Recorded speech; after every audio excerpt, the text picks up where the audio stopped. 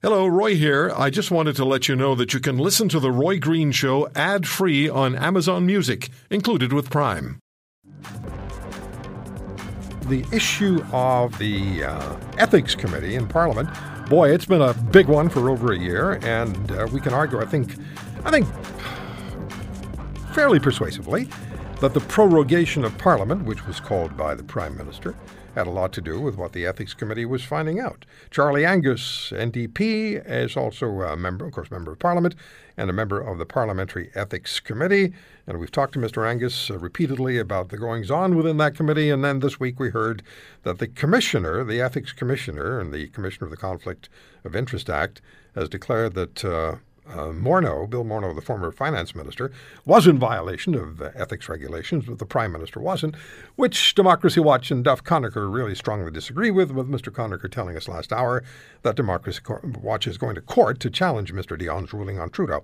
All right, all of that aside, Mr. Angus joins us. Charlie, thanks very much for joining us, and what's your response to the Ethics Commissioner's decisions? Well, thanks so much for having me again, Roy.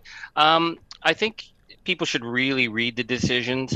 I was wondering what would come down on the Trudeau report, because certainly the need to establish a breach of conflict of interest, particularly when dealing with the boss, the Prime Minister, would have to be a pretty high bar. And everything was pretty much set on the table for the Prime Minister to sign off, because I think he created the culture that made this happen. So technically he may have gotten off according to the Act. But I would say, Roy, I encourage everyone to download a copy of the Morneau report and read it. It will blow your mind. I've spent so much time, Roy, as you know, over the last year trying to figure out the ins and outs of the Liberal connections to the Wee brothers. This, I was just gobsmacked at the insider access that they had, the details in it. I mean, just for example, the Kielburger brothers were so comfortable working their way through the finance minister's office while nobody on their team was registered to lobby, that they were referring to the staff in the Prime Minister's office as, "Hey girl, hey friend." I mean, you can't make this up. It's in the report. Wow. Did you know this before, or did you find out when the report came out? We found most of these details out when the report came out. And I think, Roy, the issue is, and I was pressing the lobbying commissioner yesterday, so the ethics commissioner and the lobbying commissioner, Craig Kielburger and his crew never bothered to register to lobby. So we have no idea about how many doors were open for them. What we learned from the ethics commissioner is that he actually hosted budget implementation discussions at the Wee Brothers headquarters. This would be Morneau. Morneau did this. And one of the parliamentary secretaries was told to attend a meeting with Craig Kielburger, and she said, "Why should I be there?" And they said, "Listen, Craig's been good to us. We want to keep him happy." This was the kind of power that they had in the finance minister's office.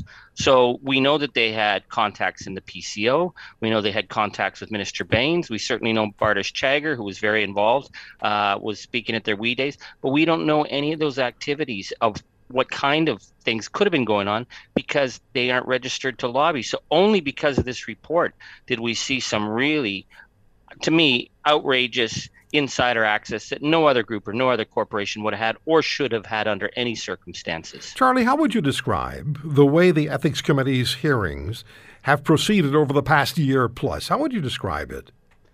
Roy, it's been an embarrassment to be on that committee. It is an absolute circus. Listen, I know, I'm opposition, their government. I had the same thing with the Conservatives. I mean, I went up against the Dean Del Mastros and the Paul Calanders, and we fought like dogs on days.